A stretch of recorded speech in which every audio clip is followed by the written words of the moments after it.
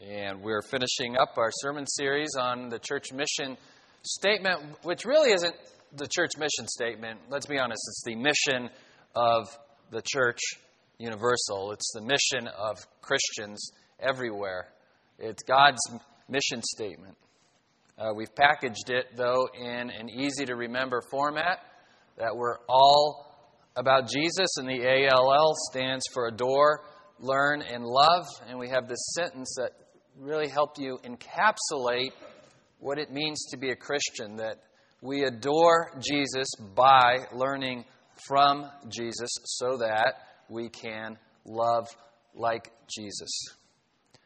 Any English teachers in the room, teach your kids to write that 5-paragraph essay with the 3 points in the middle, right? And you go to seminary and they teach you to do a 3-point outline with some kind of catchy way to remember the 3 points, whether it's alliterated or it spells out a word. So here we go. And with that, I'll let you know there's 4 points to this sermon. We're going to define the statement, what it means to love like Jesus, why it's significant. We really wrap those first 2 points up into 1 point. Defining a statement or defining your thesis statement in a paper or an essay or a sermon is supposed to grab the attention of your readers or your hearers. So we'll convince you of why this is significant.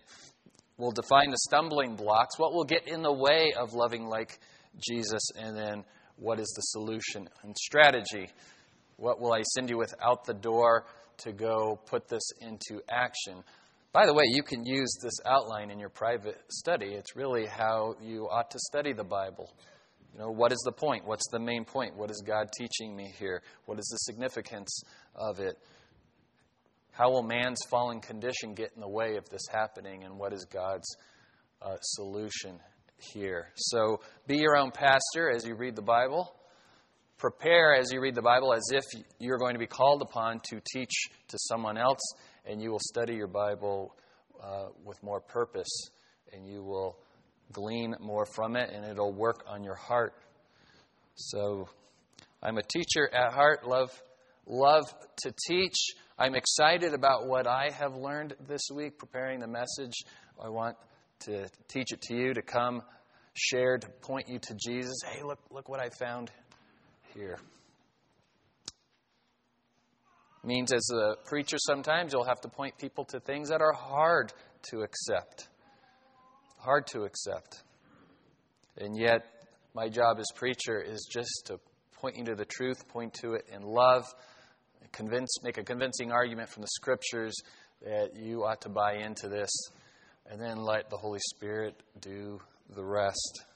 So I'm also hoping the mission statement will give you a practical way to evangelize, to explain your faith to others. You can remember ALL. I'm all about Jesus. What does that mean? Well, I'm supposed to adore Jesus. Problem is, I don't.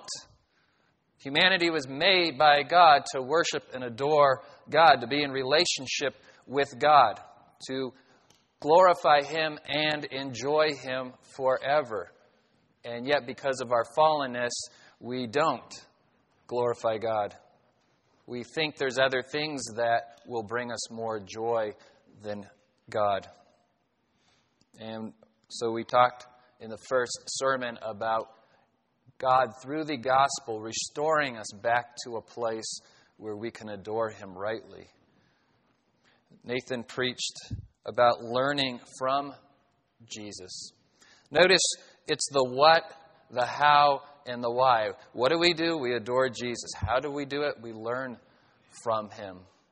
As we looked at Genesis 3 in the fall, we saw man made for the purpose of adoring God, worshiping God, and another voice coming into the picture. A fallen angel, an angel who was also created to worship and adore God, but wanted worship and adoration for himself. And God will not share His glory with another. And so our enemy, Satan, God's enemy, tempts man, the object of God's affection, man, the pinnacle of God's creation, made in God's image for the purpose of being in relationship with God. But the relationship will only work if God is here and we're here. And Satan tempts man to put himself on equal footing with God, and you know where that leads. Eventually, we get it all in reverse. God cannot have others posing as God in His kingdom. There's only room for one God, and He's it. We're not. And yet we are convinced because of our sin nature that we know best. So when we say learn from Jesus, that is the process of humbling ourselves before God and listening to what He has to teach us, to reveal to us first about Himself. We live in a world, as Nathan aptly taught last Sunday, of subjectivism, that you get to decide who God is. And so we make a God in our image. And then we say, now there's a God I can worship. Well, yeah, that's you. God's not like that at all. And we meet the God of the Bible, and we're surrounded by people in our culture who say, well, I can't worship a God like that. I can't worship a God of justice. I can't worship a God who punishes. I can't worship a God who wants all the glory for Himself. And yet God has revealed Himself to us in such a way that we ought to fall on our knees and worship Him. To see this God of love who cherishes us and would send His own Son even to die in our place. This is a God we can learn from. This is a God we can trust. And yet again, when we go back to Genesis 3, we see man being tempted by the tempter to say, there is something better than God out there. The very thing that God said would bring death, the tempter says, no, that will bring happiness. That'll bring satisfaction. God made it very black and white, very clear, very simple, very uncomplicated. Eat from this tree, you will die. Eat from this tree, you will die. Man was, at that point, had the ability to choose between right and wrong, to measure up the offer between God and the tempter, and to choose God, pre-sin.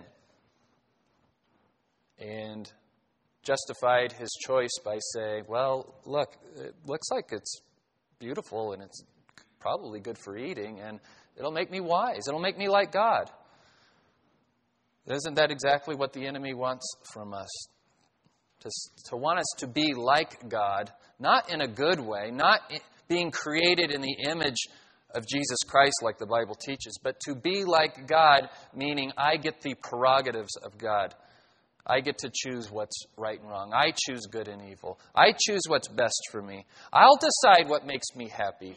Nobody has the right to tell me what makes me happy. I know what makes me happy, but my Creator has the right to tell me what will make me happy. And it turns out He is what will make me happy. And to be in relationship with Him means to learn from Him, trust Him, and love Him, to obey Him, trust His commandments, that they'll lead to the greatest glory for God and the greatest good for all of us.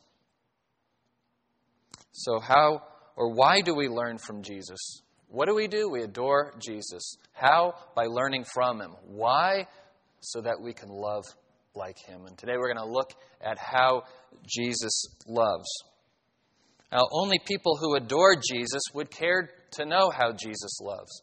And only people willing to submit to learning from Jesus can find out how He loves. So you see how adore, learn, and love are inextricably linked.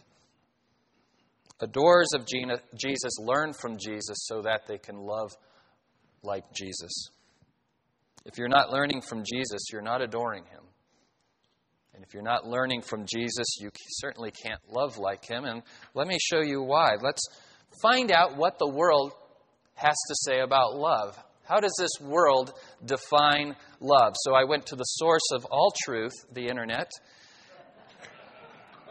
to dictionary.com. Clearly a trusted reference.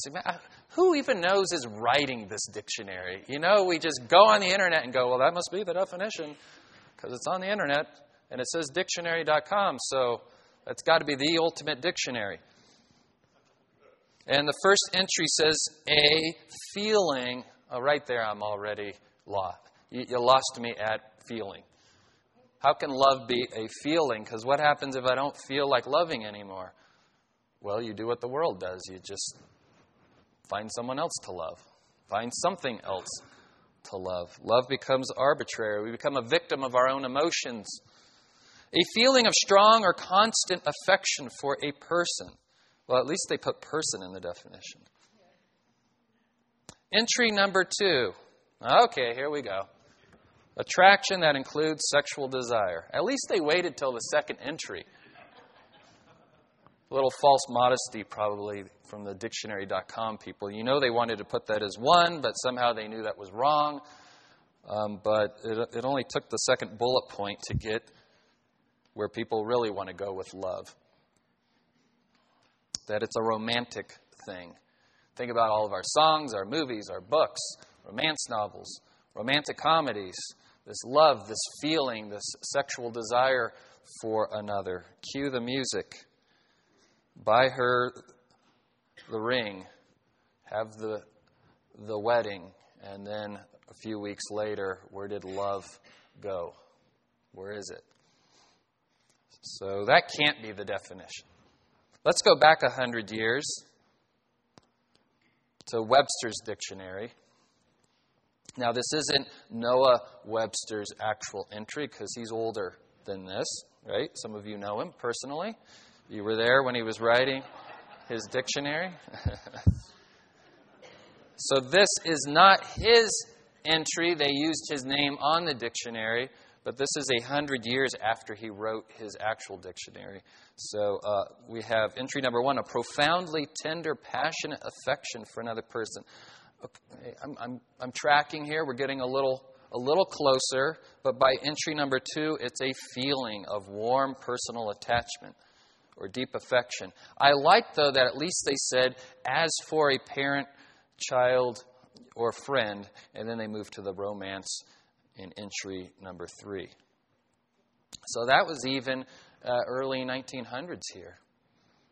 Go back another 100 years to the original Noah Webster's Dictionary of 1812, and that's just the first entry. So apparently, back in the day, we were much more sober-minded as a people. We thought more deeply about our definitions. We defined things with accuracy, and especially when it came to love, you make sure you get it right. So let me read this to you in case your eyes betray you. You should see the font in my notes. Look at that. Okay. In a general sense, to be pleased with, to regard with affection on account of some qualities which excite pleasing sensations or desire of gratification. We love a friend on account of some qualities which give us pleasure in his society. We love a man who has done us a favor, in which case gratitude enters into the composition of our affection. We love our parents and our children on account of their connection with us and on account of many qualities which please us. We love to retire to a cool shade in summer. We love a warm room in winter. We love to hear an eloquent advocate.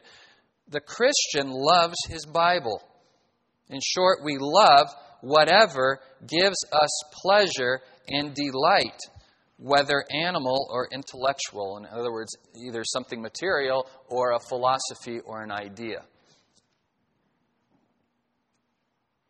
And if our hearts are right, we love God above all things, as the sum of all excellence and all the attributes which can communicate happiness to intelligent beings. In other words, the Christian loves God with the love of complacency in his attributes.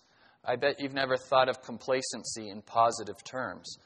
But if you're going to be complacent about something, be complacent in who God is. I'm satisfied. I don't need any more. I'm complacent in his attributes. Also the love of benevolence towards the interest of his kingdom. So we love what God loves. We love his agenda. We love His plan. We love what He's doing. We love what He's all about. That's the kind of love because it brings us gratification. It brings us pleasure. I love to see a victory for Christ. I love to see a sinner repent. I love to see somebody get a theological concept they haven't gotten before. I love to see somebody choose love for others instead of love for self.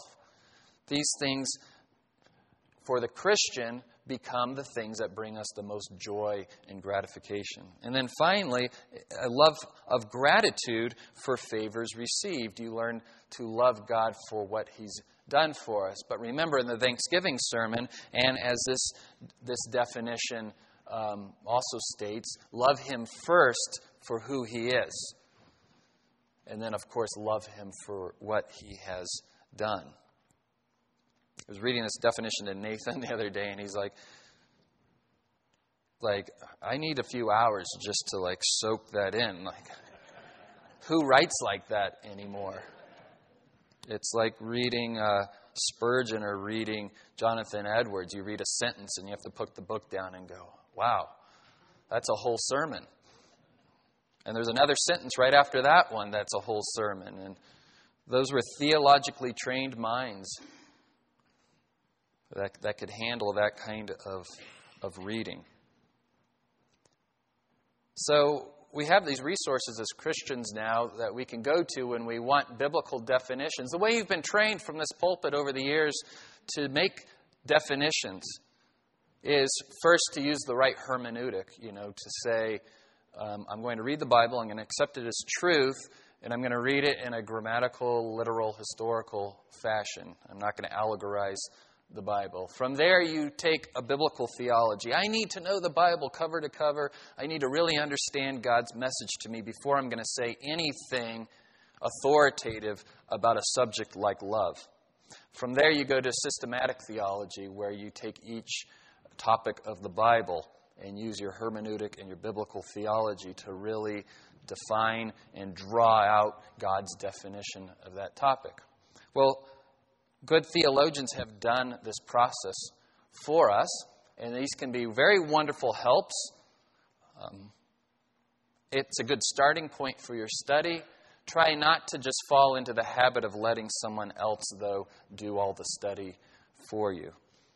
But in our own library here at the church, we have many Bible dictionaries. One of my favorites is the Baker Theological Dictionary of the Bible. And they define love in this way. God does not merely love, God is love. Everything God does flows from His love. God the Father loves the Son. He made His will known to Him. Jesus, in turn, demonstrated His love to the Father through His submission and obedience. The theme of the entire Bible is the self-revelation of the God of love. So God is love. He loves because He is love. It's a difficult philosophical concept. It's like saying God is good. Everything He does is good because He's good. It's not that He did something and then a higher authority said, well, now that's good. It's good because God did it. It's love because God is love. You want to know what love is? Look at God and see what He does. And it's difficult for us because we're material beings. We're spirit in material body, and God is spirit. And God, out of His love for us, sent Jesus in the flesh. So we as material beings would have an object of worship closer in nature to ourselves.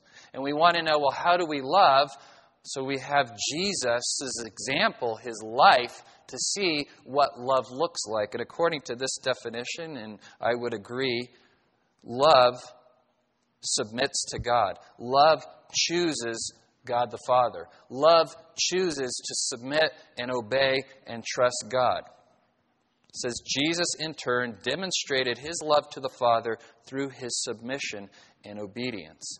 The theme of the entire Bible is the self-revelation of the God of love. So then, how does God love? Again, from the Baker Theological Dictionary. In the Garden of Eden, I'm like, yes, because that's right where I would go. You know me by now. You've heard my preaching. We're back in the garden because we want to know how things were from the beginning before everything went wrong. And we want to see why things went wrong. And we want to see what God's plan is for correcting the wrong. In the Garden of Eden, God commanded that you must not eat from the tree of the knowledge of good and evil. And when you eat of it, you will surely die.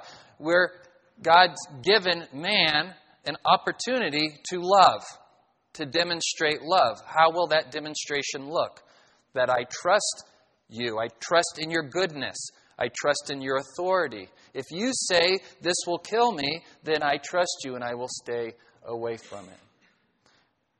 Often the question is asked, why did God even put that tree in the garden? And theologians often answer, so that love would have an opportunity to demonstrate itself. If there was no choice, there's no love. And you hear the arguments about we would just be robots if we didn't have an opportunity to choose. And then that leads into a whole endless debate over 10 cups of coffee over free will. But we're not going to go there yet. We'll touch a little bit on it later. So, man had the opportunity to demonstrate his love to God through trusting God and choosing to obey his one command. We know how it turns out. He chooses love of self, chooses his own opinion over God's truth, falls into sin, breaks relationship with God. Notice that God was always in a loving relationship from all eternity. He didn't need man to have a love relationship. The Trinity had a perfect loving relationship for all eternity past and will for all eternity future. But God being love desires relationship. God created man out of his desire to love. He has to love. It's who he is. It sounds strange to say God has to do anything, but if it's God has to do good, God has to tell the truth. God cannot lie, the Bible says, because he is truth. It can't come out of him. Anything that comes out of him is automatically truth. Anything that comes out of God is automatically love. Even the love that punishes is love. So we need God's definition of love instead of our own. I love this. See, there's another use of the word love. We are not prepared then when God looks for Adam after his sin, calling out, "Where are you?" God seeks Adam not to put him to death. Not to put him to death. He's already separated from God. That is death. That is the eternal separation that Adam's sin caused. So yes, Adam and Eve experienced death, separation immediately. They were in shame. They hid themselves from God. They tried to hide themselves from one another with fig leaves. God did not put their bodies literally to death immediately.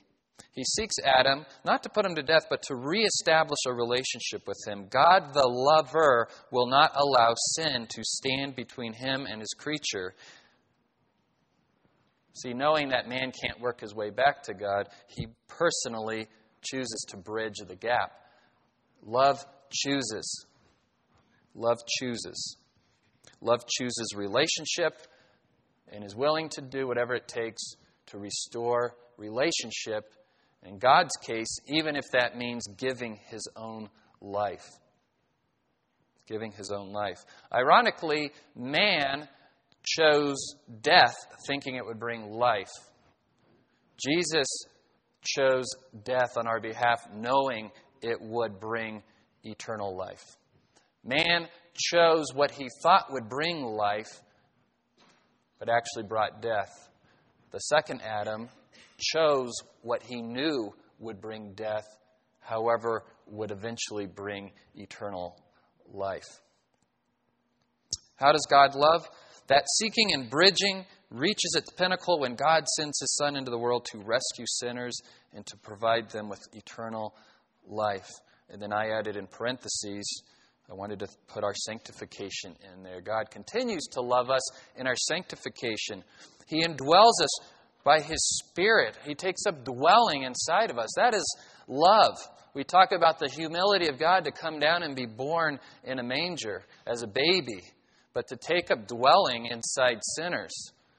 Well, first, He makes us righteous through the righteousness of Christ, and then we're now fit for the indwelling of God Himself in the third person of the Trinity. By His Spirit, then, He provides us the power to reverse the effects of the fall and begin the process of restoring the believer back to the original pre-fall relationship man had with God. So the whole ALL starts going in reverse now as a believer. I now have the capacity to love God and love others. And I can only do that by learning from God. And I'll only learn from God if I adore God and worship God. The fall sent everything downhill, and Jesus is reversing the curse, reversing the fall. How does Jesus love? Jesus then serves as the believer's model. We have an actual person like us in every way, except that He didn't give in to temptation, that He is without sin. 100% man. We have a model to follow. John declares, this is how we know what love is. Oh, good. We're getting a definition here, a biblical definition. What is love, God? Tell me what love is so I know. Dictionary.com, I don't trust. Noah Webster, I trust a little bit more because he was a man saturated in the Word of God and a man of faith. But if I really want to go to the ultimate source and know I won't be let down and the answer won't be tainted at all by human opinion, go to the Bible. This is how we know what love is. Jesus laid down His life for us. Love chooses to sacrifice for the good of others. Selfish, self-seeking love chooses self. God's kind of love chooses others. Love sacrifices for the sake of the relationship. Love pursues, not based on the merit of the recipient. Love isn't looking for somebody worthy of being loved. Love isn't looking for someone worthy to be pursued. God's love, God demonstrates His love for us in this, that while we were still sinners, Christ died for us. He died for the unlovable. That is the kind of love Jesus wants us to love with.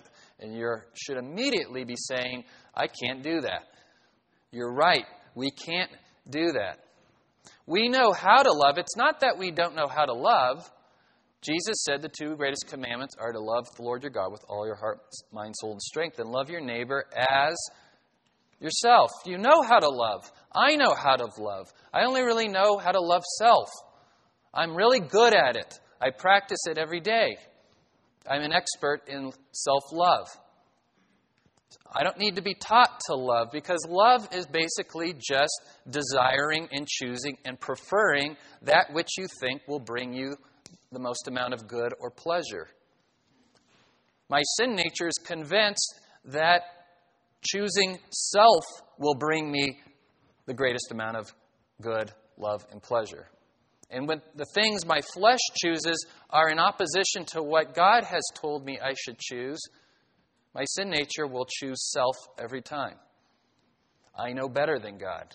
How dare God tell me what will make me happy? I know what will make me happy. I do this, the good feelings come, there we go. See? I know how this works. And God says, no, that's eventually going to bring death and misery. Listen to me, I'm your creator. I love you. I know what's best for you.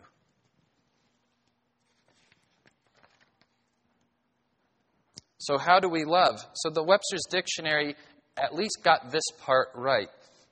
Remember, it said, in a general sense, to be pleased with, to regard with affection on account of some qualities which excite pleasing sensations or desire of gratification. On a human level, we choose or we love whatever we think is going to bring us pleasing sensations or complete that desire for gratification.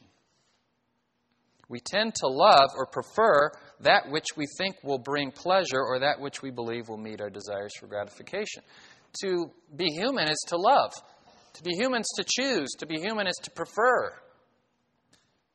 So get out of your mind these notions of romance and that electricity, that chemistry, that whatever, that elusive whatever that you had when you were in love.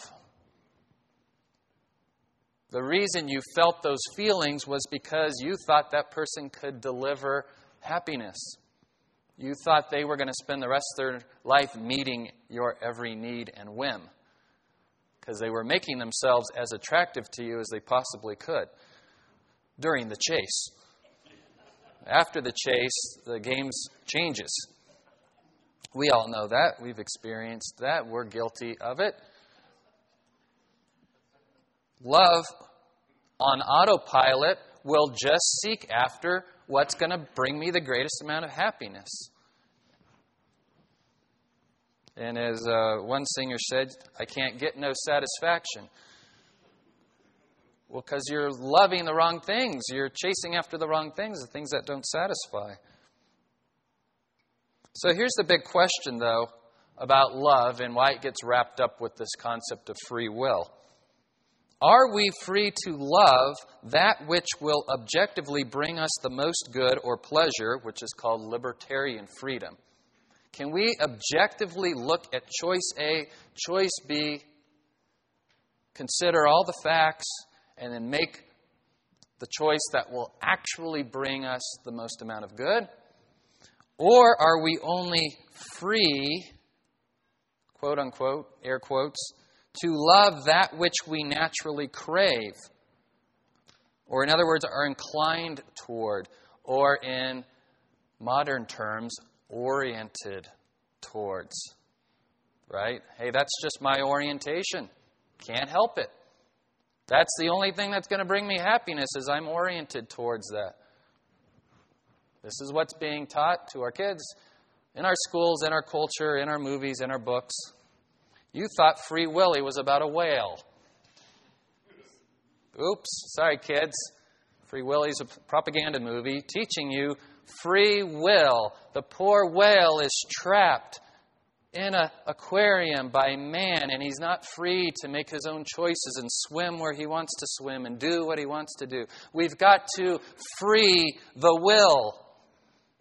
We've got to free the will. Nobody's going to a movie called Free the Will, but I'll go to a movie about a cute whale. But this is what Free Willy is really about. Oh man, he's ruining another movie from the pulpit. No, I'm trying to instruct and inform the flock that you are being taught. We are saturated in the false teaching of the tempter. Satan is the prince of the power of the air, and he runs the world system and the world's philosophies. And what does the New Testament warn us against more than anything else? False teaching, false philosophies.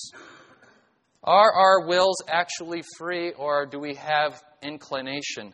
Freedom of inclination. The Bible teaches us we have freedom of inclination.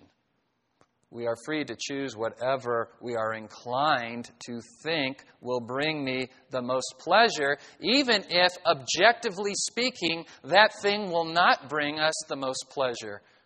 And ultimately, when we look in the garden, God's saying, not only will that choice not bring you pleasure, it will bring death. And because we've inherited this sin nature from Adam and Eve, we are inclined to choose death, misery, broken relationship. We choose self and selfishness. How you answer this question will determine then how you reveal the stumbling block. The world thinks that the stumbling block is lack of education.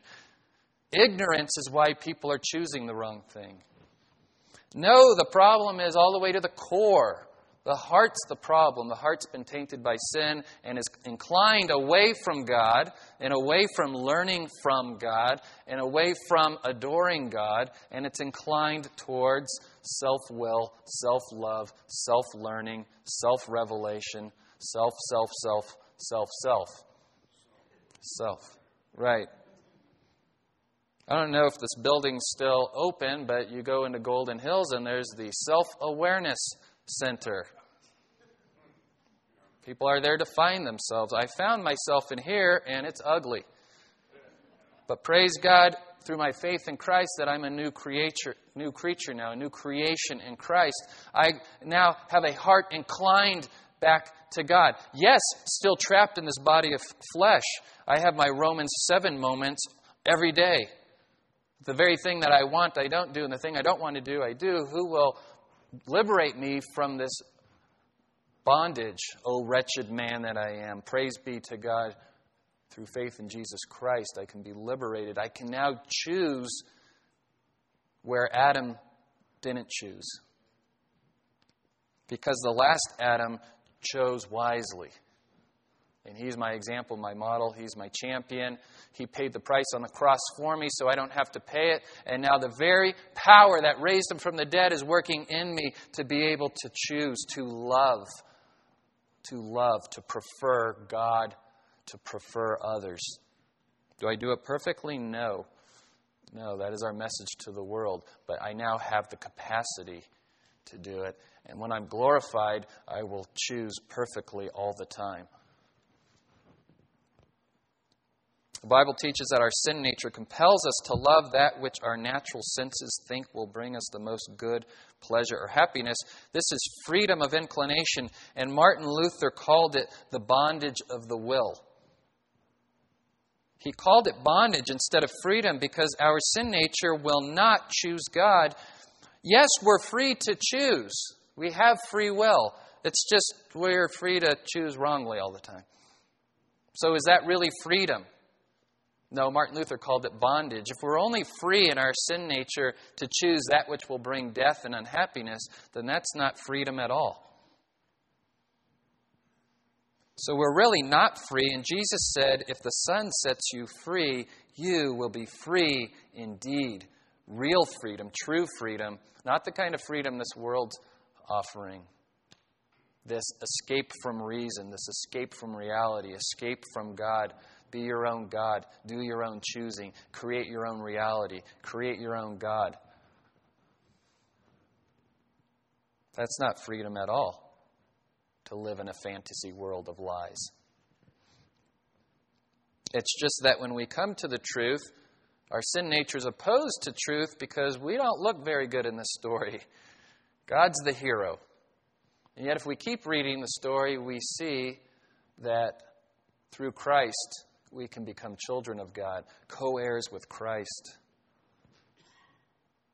Again, from the Baker Bible Dictionary, we are totally incapable of loving either God or others, a condition that must be corrected by God before we can love. And I would add love rightly.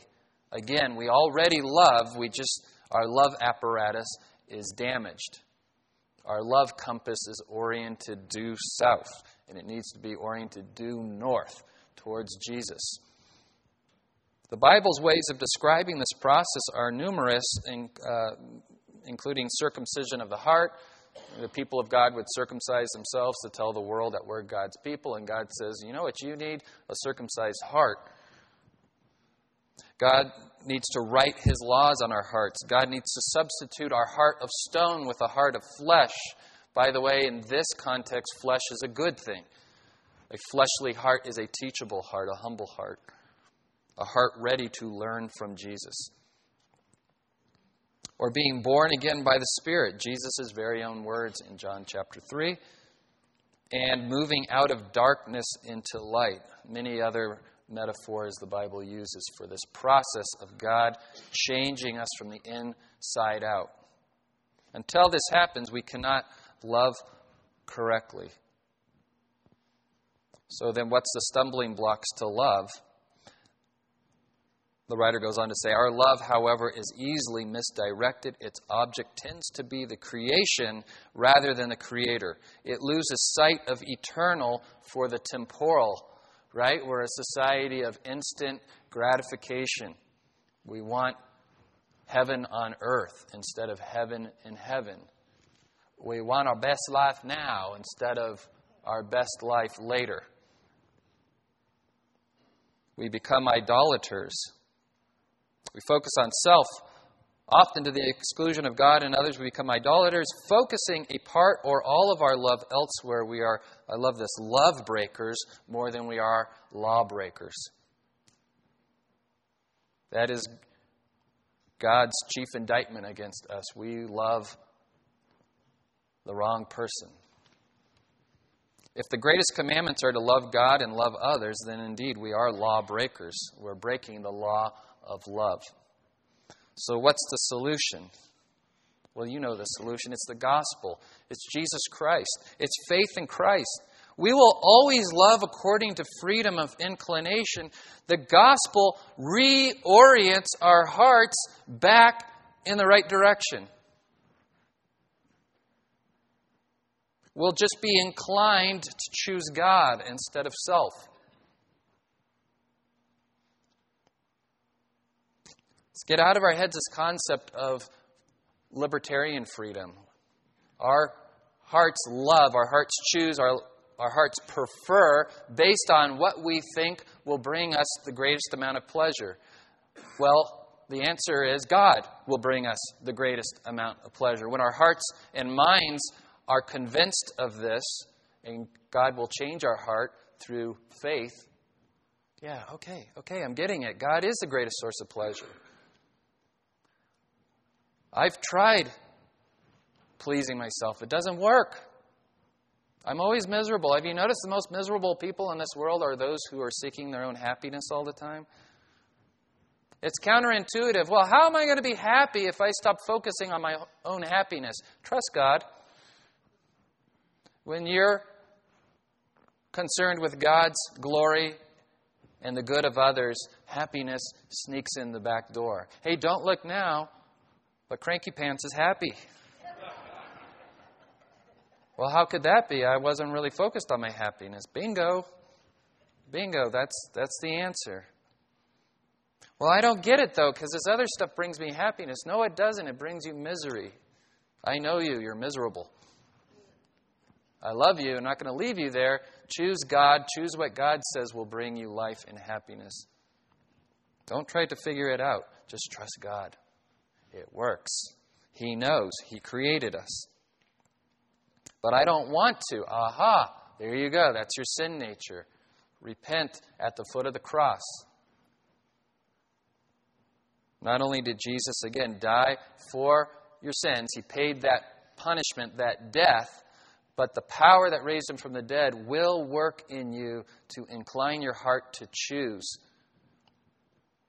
It doesn't happen overnight, although at the moment of conversion, many of the things we used to choose get changed right away.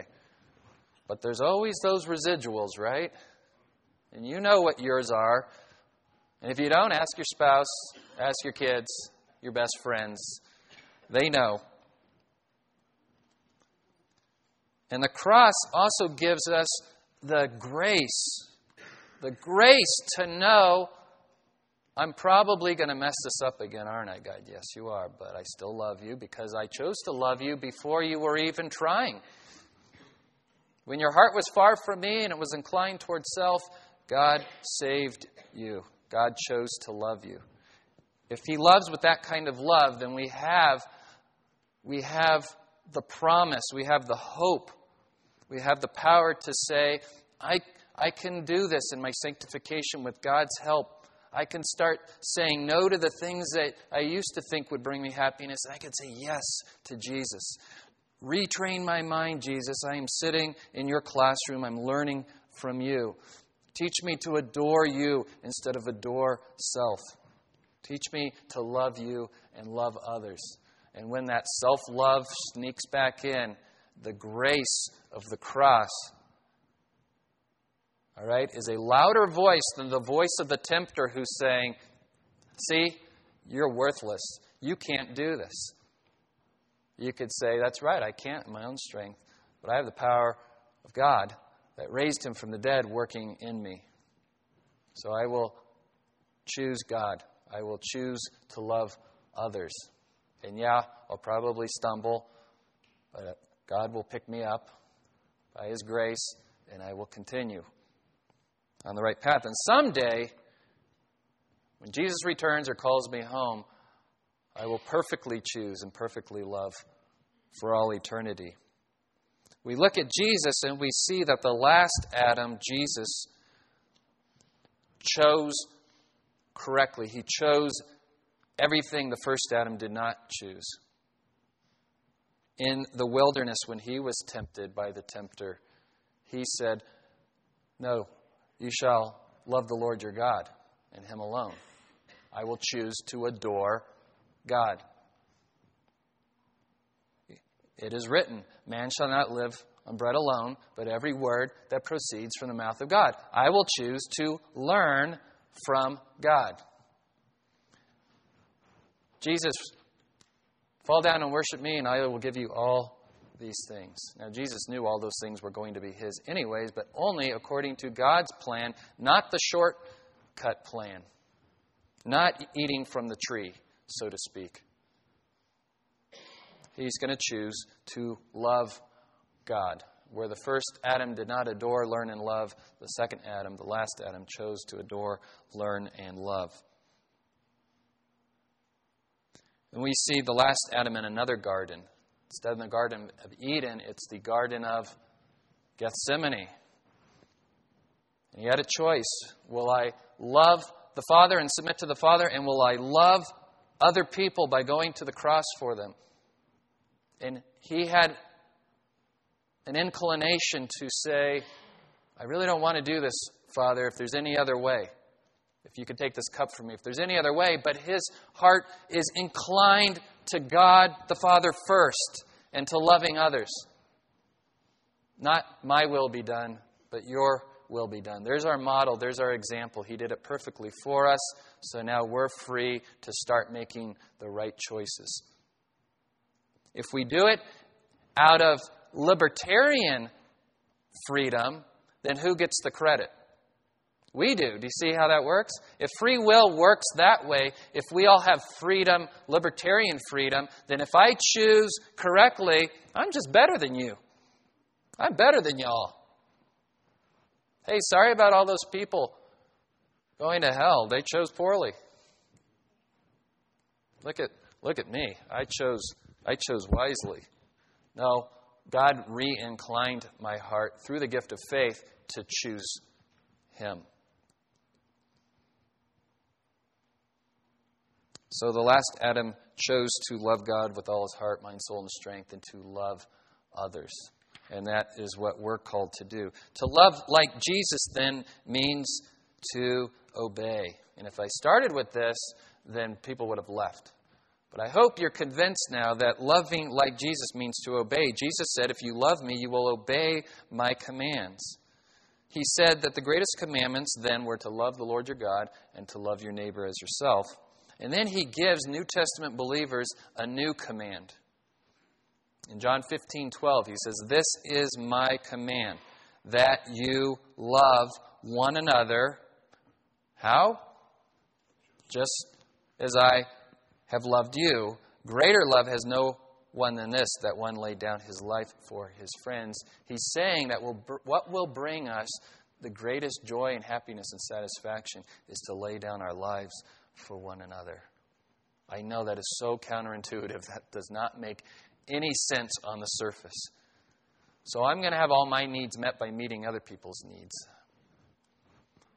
Well, not the needs you think you need met, but your greatest needs will be met. You were built to love, and God is retraining our hearts how to love correctly. Again, we're all experts at loving self. Now we have to learn to love others in the same way we love ourselves. Love involves trust. When we know God for who He really is and choose to adore Him for His perfections and thank Him for His gifts, we then cultivate a heart ready to love Him by obeying His commands. I want to do this. I could do this. I could trust this God. He loves me. He sent His Son to die for me.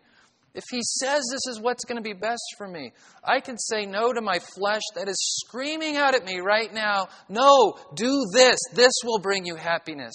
No, I'm not listening to that voice anymore. God has given me the power to listen to His voice. And little by little, as you cultivate that kind of heart, making those choices starts to become first nature instead of second nature.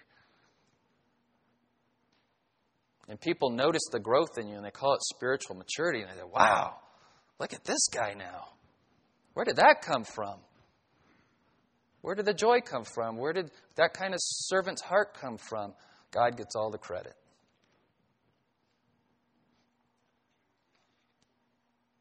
When we cultivate a heart ready to love Him by obeying His commands, trusting that this will bring us the greatest joy, then we adore, learn, and love. And you see how they're inextricably linked. You can't adore God if you don't love Him. And the problem is, I don't love Him. So I need God to teach me to love so I can adore Him and learn from Him. And the more I adore Him and the more I'm learning from Him, the more I will love Him and love like Him. And the more I love Him and love like Him, the more I will adore Him and want to learn from Him. And the cycle starts going in the right direction. And that's progressive sanctification.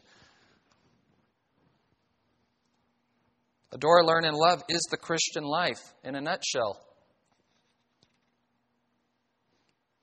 Apart from God, the cycle's going the wrong way. I'm practicing loving self. If I'm loving self, I can't adore God. If I'm not adoring God, I won't learn from Him. If I'm not learning from Him, I'll continue to love self until I'm an expert. Until there's a permanent chair for me at the University of Self-Love. And when I walk around this earth practicing and teaching self-love, I create disciples. And that's sad. But when I learn to adore, learn, and love correctly, I make the right kind of disciples around me. So then here's our strategy as a church. Jesus loved the Father by trusting Him and obeying His commands. He loved others by meeting their immediate needs. We see Jesus healing and feeding, loving people where their immediate needs are, so that He could eventually meet their eternal needs of salvation. But meeting their eternal needs of salvation always entails showing them, speaking truth in love, where they're missing the mark. That they're self-lovers, self-worshipers, self-learners, and that they've got to repent from that and trust in Christ. If you had to do that in your own strength, you wouldn't want to do it. That's an uncomfortable task. But when you grab hold of what Christ has done for you and in you, you can't wait to go tell other people about how to adore, learn, and love. At COBC, then, we will endeavor to love like Jesus by meeting people's immediate needs. I think we're doing a really good job of this. Physical and emotional, whether they come in to meet the deacons and they need a bill paid, or they're coming to grief share because they're emotionally grieving.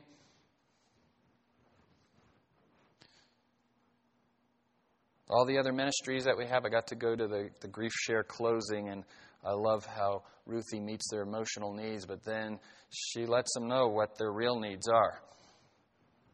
You know, we're not just here to have a shoulder to cry on. We're here to bring wholeness and wellness, make adorers of Christ, because that's going to meet your ultimate need. So that is what we're attempting to do here at the church. If we just cut a check to pay someone's electricity and sent them out the door, what good would we be doing them? But by the same token, if we just came in and we said, well, sorry, they're turning your power off. Be warm and be fed. Jesus loves you. That's not love either.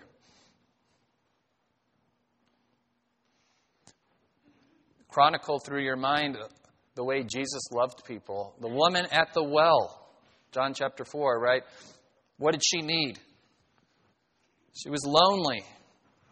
She was at the well all by herself. She couldn't go in the morning because the other women wouldn't have her there. Well, she was in an adulterous relationship. And they didn't want to be around an adulterer. So Jesus breaks through all the customs of the day and meets her at the well and meets her physical need. Somebody loves me. Somebody's talking to me. Somebody cares about me. But He doesn't just leave her there. And Jesus, being omniscient, knows exactly what's at the root of her problems. And goes on to tell her, She says, well, the man I'm living with. He's like, oh, yeah, this is the fifth, and he's not your husband either. And she's like, oh, he knows, but he's still talking to me. This is new. This is different. This is love. And he says, you need to worship God. And she's like, I can't because, my people have to worship on this mountain, but the temple's over here. And he's like, no excuses for worship. A time is coming when true worshipers will worship in spirit and in truth. Think of the paralytic at the pool. You got the woman at the well, the paralytic at the pool. What did he need? He thought he needed physical healing. Jesus knew better. The guy had an idol of comfort in his life. An idol of comfort. And Jesus said, do you want to be healed? That's a hard question to ask someone. It almost sounds unloving, but it's the most loving thing Jesus could ask him right there. Do you even want to be healed? I think you like sitting at this pool. I think you've gotten comfortable in it. He says, do you want to be healed? And does the guy say yes or no? No, he says, well, I'm trying to get healed, but I got to get in the pool first when the angel gets there and stirs the water, but I don't have anyone to carry me down. That's not what I asked. Do you want to be healed? Do you know what healing will mean? Do you know that there's a better life waiting for you than sitting here as this helpless victim? Yeah. What about the rich young ruler? He said he wanted heaven, except he wanted someone to just tell him you've already merited heaven through your own righteousness. And so his need got met immediately. The guy had no physical needs. He was one of those self-styled independent guys. I don't need anybody. So Jesus has to hit him right where it hurts the most out of love. Sell everything you have, give it to the poor, and follow me. And he went away sad because he had a lot of money. So this is the way Jesus loves. It's different than the way the world loves. The world doesn't want to offend people. And yet the cross is always an offense. It's a stumbling block to the pride of humanity. And yet we know that on the other side of that pride is great freedom. If the Son sets you free, you will be free indeed. Let's end with a passage from Ephesians here. Hat tip to my wife. She pointed this one out to me, my helper. When Paul talks about how we ought to live as Christians, he uses the metaphor of walk. Because everyone walked everywhere. I guess if he wrote the Bible in these days, he'd say, drive. Drive in a manner worthy of the calling with which you've been. So this walk, a metaphor for life. In Ephesians 4, after 3 chapters of all this brilliant theology about who God is, what He's done for us in Christ, and all the spiritual blessings waiting for us in heaven that are really ours now, and the Holy Spirit's given us a down payment, that we were once far away from God, but now we're close, and God is doing more, exceedingly more than you can even think to ask. Then He says, walk worthy of this calling. That is a call to adoration. Adore this Jesus I've just spent 3 chapters telling you about. Walk worthy. That's how you will adore Him. Walk worthy of the calling. Then He goes on to say, walk no longer, just as the Gentiles also walk, in the futility of their mind, being darkened in their understanding, excluded from the life of God because of the ignorance that is in them, because of the hardness of their heart. But you did not learn Christ in this way, if indeed you have heard Him and have been taught in Him, just as truth is in Jesus. This is the learning from Jesus. How do I walk worthy, Paul? How do I adore Jesus? By learning from Jesus. So that, Ephesians 5, 1-2, therefore be imitators of God as beloved children, and walk in love, just as Christ also loved you and gave Himself up for us, an offering and a sacrifice to God as a fragrant aroma. That sacrificial love God is calling us to. Adore Jesus by learning from Jesus so that we can love like Jesus. Apparently, God beat me to the punch. The mission statement was already written. There it is in Ephesians. Good to know our church mission statement is the Bible's mission statement. Amen? Amen. Let's pray. Oh, Father God, you lay it all out for us. Everything we need to know for life and godliness. You've provided everything in Christ we need. You've provided for the things we didn't even know we needed. You've even told us in our word the things we should need. Now may we accept it by faith. That you would do a work in our hearts, incline our hearts to you, that we would focus on you. You'd be the object of our adoration, that we'd learn from you when tempted to learn from self and false teachers, that we would learn from the great teacher, the great Rabbi, Jesus Christ, our Lord and Savior, God incarnate, truth in the flesh, the Word made flesh. And that we would now love you and love others properly. Incline our hearts towards you and to our fellow man. Not letting our own pride and our own fear and our own self-preservation standing in the way.